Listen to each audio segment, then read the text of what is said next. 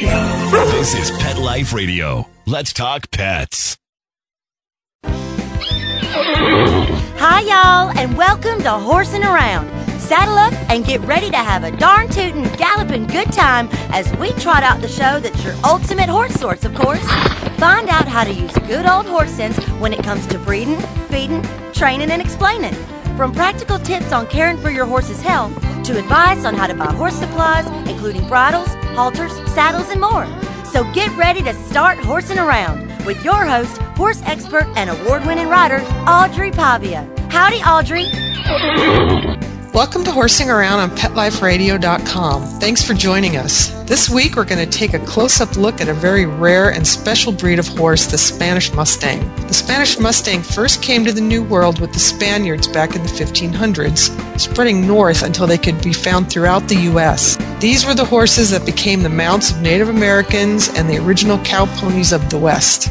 After nearly dying out in the 1950s, the breed is making a comeback. Over the next half hour, we're going to talk to a breeder of Spanish Mustangs, Susan Catt, to find out where the breed has been, where it is going, and why you might want to consider making your next horse a Spanish Mustang. We'll be right back after these messages. Why the long face? I reckon Horsing Around will be back in the saddle right after we round up a few words from our sponsors.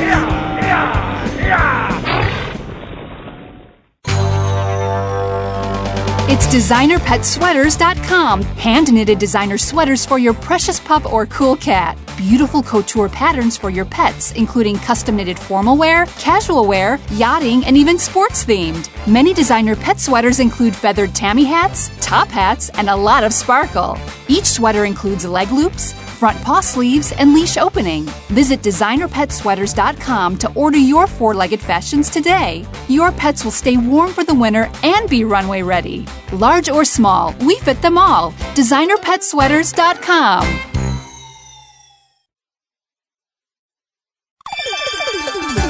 Let's Talk Pets on PetLifeRadio.com. We know you're chomping at the bit to hear more horsing around. Well, we're back on the trail. So park yourself over yonder and set a spell. You ain't heard nothing yet. Welcome back to Horsing Around. I'm your host, Audrey Pavia, and today we are going to take a look at the amazing Spanish Mustang. My guest is Spanish Mustang breeder Susan Catt, who owns Seltz Baroque Spanish Mustangs in Arizona. Welcome to the show, Susan. Hi, how are you? Good to have you. Tell us a little bit about the incredible history of the Spanish Mustang and how the breed was almost lost. Oh, boy. I'd like to start with conquistadors coming, wealth, gold, and silver and spices, prestige, spreading the Catholic religion, brought explorers like Soto, Cortez, Columbus, and eventually Father Kino to the New World. Father Kino was a Jesuit missionary, an earlier explorer of northern New Mexico and Arizona. And in 1687, he established missions in that area and spread farming and ranching to the Indian cultures, and using the Spanish conquistador descendants of their horses throughout that region. Those horses eventually escaped or were turned loose and became feral in the area. And then the Apache trade was considered one of the major contributors to spreading the Spanish Mustang throughout the Native American culture, particularly in the Great Plains. The tribes there became famous for their superior horsemanship, and for at least one century, they became known as one of the greatest horse cultures in the world, or known to the world. Also, the Navajo people had one of the nicest, or what was considered one of the purest Spanish Mustang herds up until 1935. And at that time, they had a sleeping sickness epidemic run through the herd, and they lost most of the horses. Some of the descendants are what's now called the bar-in horses. They're highly sought-after ranch horses in Arizona and New Mexico. That's amazing. And so many people don't know this, that the descendants of that original horse are still here. There aren't too many of them. I believe there's about 3,000 left in the whole world. That's right. And so there's a lot of effort going on to preserve them. Tell me about how the breed was, what condition the breed was in when people started trying to save it. Well, it had declined considerably as a straight colonial Spanish descendant due to the government intervention in their efforts to handicap the Native American populations. They were shooting mass herds, putting draft and remount stock into the herds by shooting the stallions and putting stallions of draft and remount blood into the herds to handicap the horses, handicap the people. They also used some of those descendants of the draft crosses for their remount stock. Between that and ranchers wanting to save the land for the cattle and shooting horses on sight, various companies coming through in the 50s and wiping out herds for basically dog food, the descendants of our early Spanish horses became almost non-existent. Back in the early 1900s, there were a handful of ranchers who recognized the value of these horses and kept them on their ranches. There were a few isolated herds where pioneering had not settled as yet, and there were a few what we consider some of the straightest or purest Spanish Mustang descendants in those herds. They were very far and few between. About mid-1900s, closer to I'd say about 1930 or so, people like Bob Grislon came on the scene, and they would, use these horses in their daily lives. Bob worked as a topographical surveyor for the government, and he used descendants of Spanish Mustangs in his work in the field throughout the Pacific Northwest. Traveling all over, he was hard put to find very, very many, and was able to amass just a handful for that work. And then he started the Spanish Mustang Registry in an effort to save the breed, is that right? Yes, he did. Yeah. Mm-hmm. Well, he eventually ended up in Wyoming and on the Cayuse Ranch there in Nashotah, Wyoming. And he and Ernest, along with his family members and a few other pioneers, started looking throughout the United States, actually, traveling all over, mostly in the western states, looking for these rare descendants and coming across a handful, and I say that, under 100 horses over a period of his lifetime that he was able to amass together and bring to the Cayuse. In 1957, he and other pioneers gathered together and incorporated the Spanish Mustang Registry in Nashotah, Wyoming, for the purpose of preserving and promoting these horses. And like you said, the registration numbers are well up in the 3,000s now, and we're feeling that that effort has been accomplished. How did you get into the breed? Well, I've been a horse trainer for most of my life, around 35 years. Worked in a number of different breeds. I've watched most of those breeds decline in terms of soundness. And at one point, I decided that I wanted to seek out a horse that hadn't been overly affected by mankind. Also, when I was a child, I guess I had that dream way back then, because I had written to Bob Grislon and asked him about the Spanish Mustang, and he had written me a handwritten letter, and so there was a bit of a romance there. That between the two, I decided to contact the registry, contacted a number of registries out there, and chose the Spanish Mustang Registry because of the work they were doing to keep their horses clean within their own bloodlines, within the bloodlines of that registry. And the fact that the horses were being ranched and very few private breeders at that time were involved. And where did you get your first Spanish Mustangs? I bought my first two Spanish Mustangs from a woman here in Arizona, the Spanish Horse Conservancy. She had bought the sire, or she bought the dam of the stallion that I ended up with, and the southern mare that I ended up with from Kitty Brislon, who is the sister-in-law to Emmett Brislon at the Cayuse Ranch. They live right next door at the Starflower Ranch.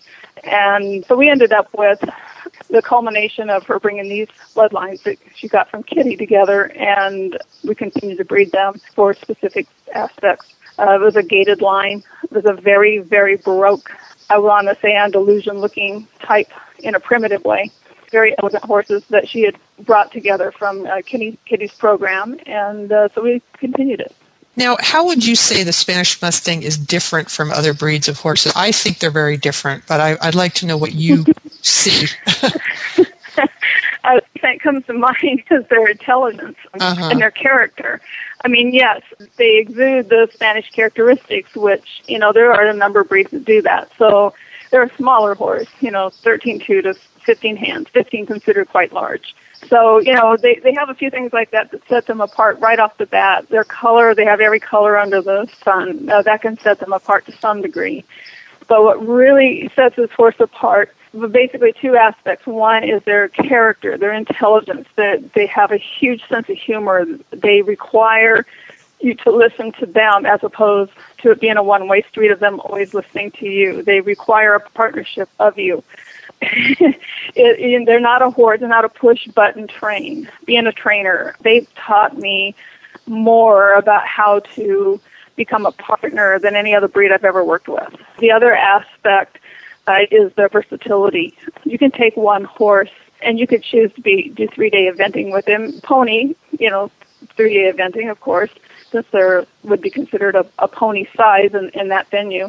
And that same horse, you could go out and run an endurance course with, or you could go on the ranch and work cattle with. They're very cowy. You could run barrels with that same horse. And you could be competitive in all of those venues. Very versatile horse. And at the same time, horse to riding may go out and perform very well on a dressage test today and tomorrow perform in a gated venue. Mm-hmm. Tell me a little bit about the gated part of this breed. Well, that's my specialty, is breeding the gated Spanish Mustangs. I have a background in a number of gated breeds, including the Peruvian Paso and the Paso Fino, and a few of the American breeds. And the beauty of this breed compared to the other, I'm going to say Spanish colonial descending gated breeds, is that you get the beauty or the class and the comfort of the 4-beat gait that might come with the Paso Fino or the more lateral 4-beat gait of the Peruvian Paso. But what you don't get is the extreme fire. You get a more settled horse that still has brio. It's still probably even smoother in most cases than some of the other breeds. But you're not feeling like you're sitting on a ball of energy or ball of fire while you're riding them. I think that's the biggest thing that sets them apart. Training them is a little difficult because they are multi-gated. There are a few individuals that do only gait or are only pacey, as we would say it, and a few that are only trotty. That not all the horses in this breed are gated, but the large majority are, and they are multi-gated, which means they can go out and walk, trot, and canter a very clean performance in each of those gaits and turn around. If you train them properly to have a separate set of signals and learn how to switch their balance and whatever, they will then go from a walk, say a trot, down to a walk and pick up their gait, go back down to a walk, pick up their canter, come back down to a stop, pick up their gait. And you can ride them alternately that way, but you do need to spend some time working out, keeping the gaits clean and keeping the horses from becoming confused. And that's unusual to have a horse that will trot and also gait. In most breeds, yes. In our breed, it's common. Right. It's the common denominator of our breed is that they're all gated. That's really interesting. Another thing about them that I've heard that sets them apart is they're very rugged horses. They have hard hooves. They don't need shoes. They don't need like high concentrated feed. They don't even need alfalfa. Yes, yeah, that's another area that I feel very strongly in is that we all need to understand that when I say that this horse is an easy keeper and doesn't need to have all the rich feeds, that we do need to provide a balanced diet. It is a horse, regardless of its breed. However, if in that balanced diet we start feeding heavy minerals and vitamins and rich foods, alfalfas, grains, and so on, we can cause sugar imbalances, Cushing's disease, things like that. And that's in any breed, not just this breed. It's just that these horses, for many generations, have survived on scrub. They're an easy keeper. I think one of the benefits to new horse people, or all horse people, that this breed has to offer is that it's economic. You can feed this horse well on almost half the cost of what you would feed the average quarter horse or a horse that weighs 1,000 to 1,500 pounds. I think that's very, very important in our current economy, that people understand that yes, it has to be balanced. The horse has to be healthy, but you can feed them on grass hay as opposed to alfalfa. They're going to stay fat on, just less work, less feed, less money spent. Mm-hmm. Their feet are superb. I have not met a Spanish Mustang that couldn't be ridden barefoot. When I say that, if you're going to ride in where we live in Arizona and the Superstition Rocks, it's volcanic rock, they should have some kind of hoof protection. It can be boots, and it depends on how far and how long you're going to ride them. If you keep your horse in all week and you're going to ride him on the weekends, he'll probably need protection. If you're campaigning your horse and conditioning him for endurance and riding him long distance on a daily basis, his feet are going to be rock hard. Mm-hmm. Most of my horses, I've only had one that had any kind of hoof issues, and it was minor. It was just I can't be honest, it was so minor I can't remember, what it was. All of my horses are ridden foot. We're going to take a little break, and when we come back, we're going to talk to Susan about what the Spanish Mustang can do and why they make such great horses in this day and age. We've touched on that a little bit. We're going to get into a little bit more right after we get back. Why the long face? I reckon Horsing Around will be back in the saddle right after we round up a few words from our sponsors. Molly, here's your dinner. Zeus, that's not your food. Don't let that happen to your precious cat. Elevate your cat's eating experience with the Cat Tree Tray. The Cat Tree Tray keeps your cat's food off the floor and conveniently located on the cat tree. It's the perfect way to eat. It's a beautiful wrought iron tray that easily attaches to your cat tree and keeps dogs and other critters out of your cat's dish. A must for multi-pet households. There's a 6-inch tray for large bowls and a 4-inch tray for smaller bowls. Purchase your Cat Tree Tray today. Go right now to cattreetray.com. That's cattreetray.com. cattreetray.com.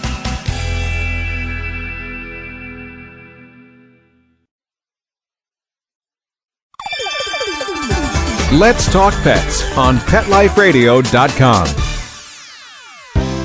We know you're chomping at the bit to hear more Horsing Around. Well, we're back on the trail. So park yourself over yonder and set a spell. You ain't heard nothing yet. Welcome back to Horsing Around. I'm your host, Audrey Pavia, and today we're taking a look at the amazing Spanish Mustang. My guest is Spanish Mustang breeder Susan Catt. Susan, tell me what the status is of the breed today. I know there's 3,000 horses, but where are they, and what are people doing with them? Well, this is an exciting time for us in this breed. We have horses right now out there promoting the breed at the Kentucky Horse Park on exhibition there, and we'll be there, I guess, most of the summer. Possibly, I'm thinking for the whole program. I'm not really sure how long it is. We have a horse who has been accepted as first premium in the Sport Pony Association. That's quite an award. And a horse has to be pretty good to get first premium the first time out. We have horses out there performing at high levels in endurance, 3-day eventing.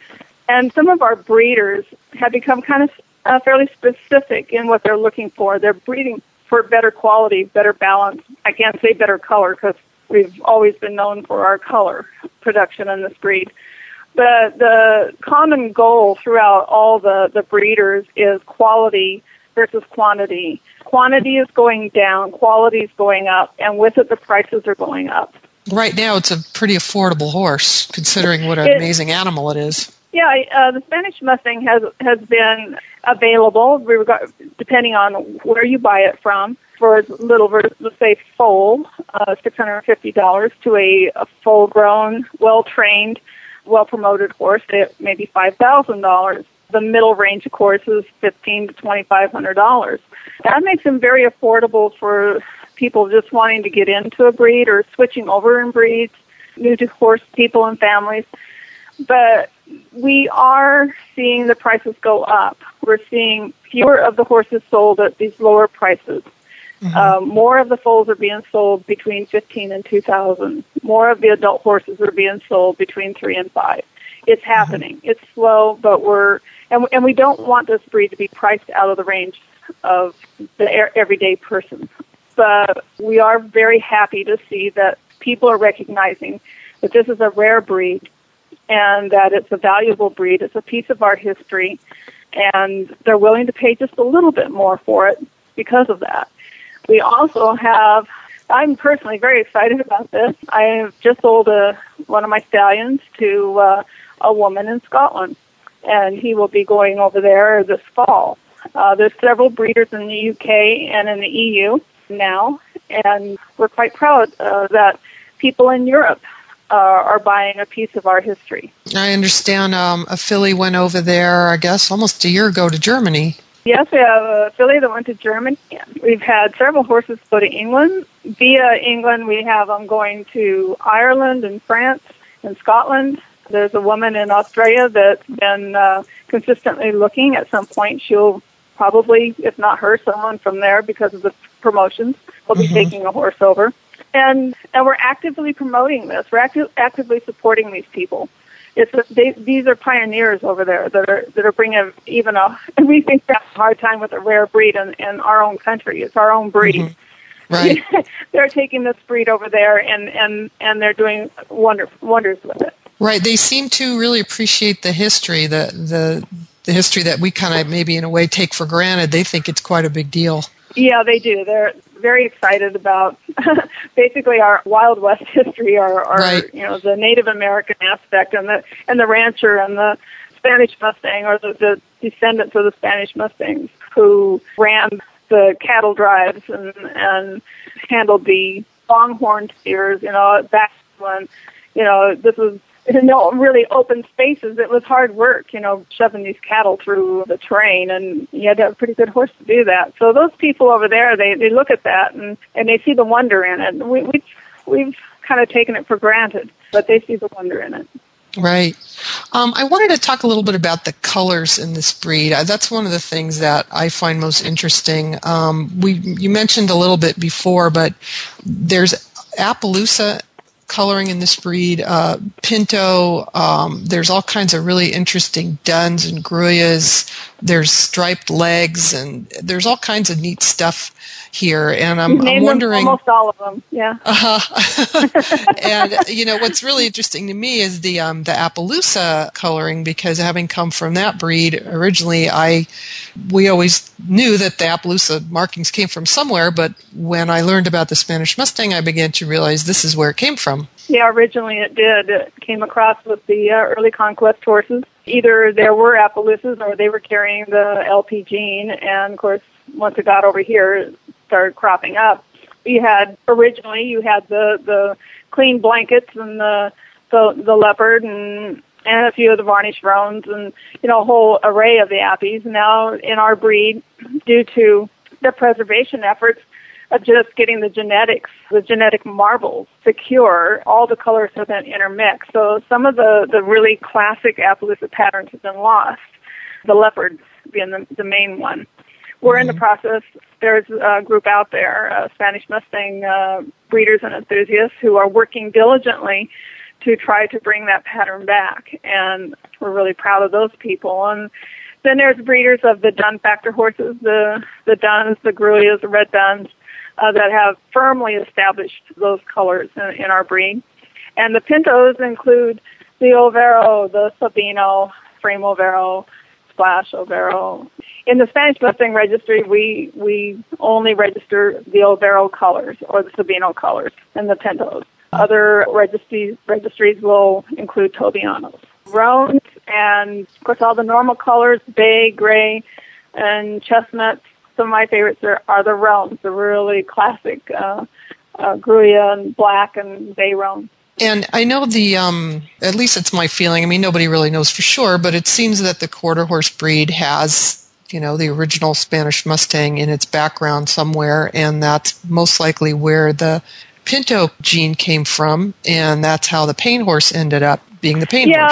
Yeah, and the same with the Appy. If you follow the history as close as we know it, first off, your Spanish colonial horses, the horses that were brought over here, are descendants in some cases, and probably most cases, of horses that were cattle in Spain, Portugal, or, the various branches out there. These horses had cow in them, and some of the used for working the bullfighting stock. So these are very brave, cowy horses to start with. Then their descendants were used for ranch and farming to help develop or produce horses for the exploration. Their descendants then eventually became ranch horses and were used for working the Texas Longhorn, a very difficult cattle breed to, handle in the wilderness. They just took the horses they had and they crossed them onto thoroughbred and draft.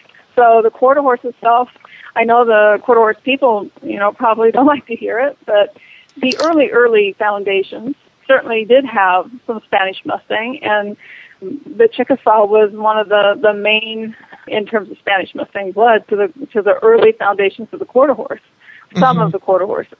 So yes, through some of those infusions, the color was, cropping up. King Ranch used Spanish Mustang mares early on in their ranch. So an avenue for the color to crop up. Right. And as far as the gaited aspect, in our American breeds that are gaited, for example, the Tennessee Walking Horse, the American Saddlebred, is it the feeling of Spanish Mustang people that those breeds derive their gaitedness from the Spanish Mustang? I think that's a complicated issue because, we do assume that the Spanish Mustang is behind a number of those breeds as well. And that since the Spanish Mustang, the early conquest horses and the horses of that time, of the 1500s, the fad was gaited horses. So gaited horses are being exported all over the country, or all over the Europe from Spain. So the gaited aspect did come with the Spanish stock. However, we have to keep in mind that gait also relies heavily on conformation. And as you put a bunch of marbles together, how those marbles line up when you throw them out onto the floor, how they come together, will define how the mechanism works.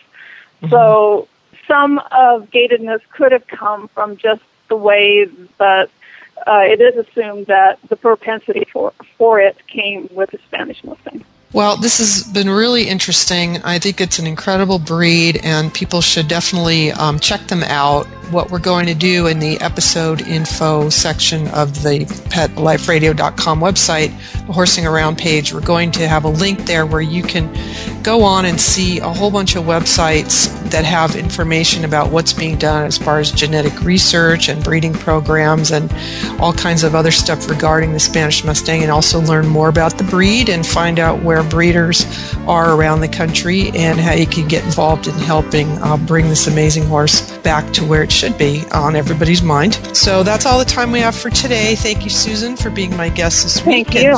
I'm glad that you were able to spend time with us. And if you have any questions or comments out there about horsing around or the Spanish Mustang, please email me at audrey@petliferadio.com. Until next time, happy trails. Stop what you're doing and start horsing around every week on Pet Life Radio. Horse expert and award-winning writer Audrey Pavia will be trotting out great tips on feeding, breeding, and more on everything equestrian. So set a spell and say hey to Audrey and get ready for a darn tootin' galloping good time every week on Horsing Around, on demand, only on PetLifeRadio.com.